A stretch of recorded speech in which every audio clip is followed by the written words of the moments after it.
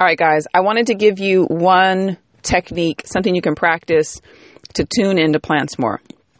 So something that we can do really at any time of the day is to sit down or stop for a moment and focus on a particular plant. Look at the plant, look at its leaves, look at its structure. Try to identify certain parts of the plant with your own body and your own essence, your being, your arms, your legs, your hair, your skin, your feelings, your children, your community.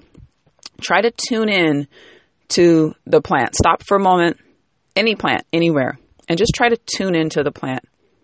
Think about the plant as a being, as a living being, and try to connect yourself with the likeness that you have to this plant.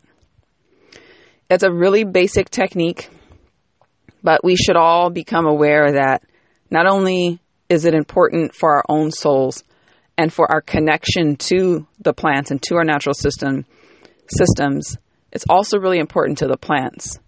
Plants need our loves too. We're interdependent.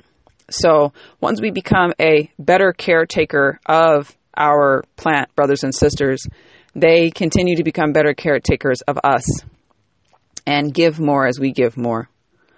So I just wanted to add that in, that stopping, and even if you're not stopping, even if you're going in, even if you're still moving within time, you need to call your attention to one plant though. Focus your mind onto one plant, whatever plant it is.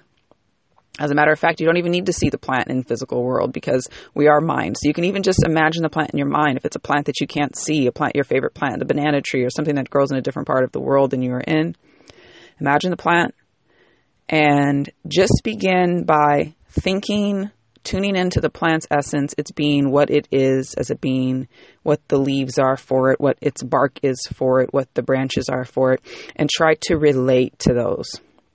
And next time, we'll maybe go a little bit further in that. All right. Peace, guys.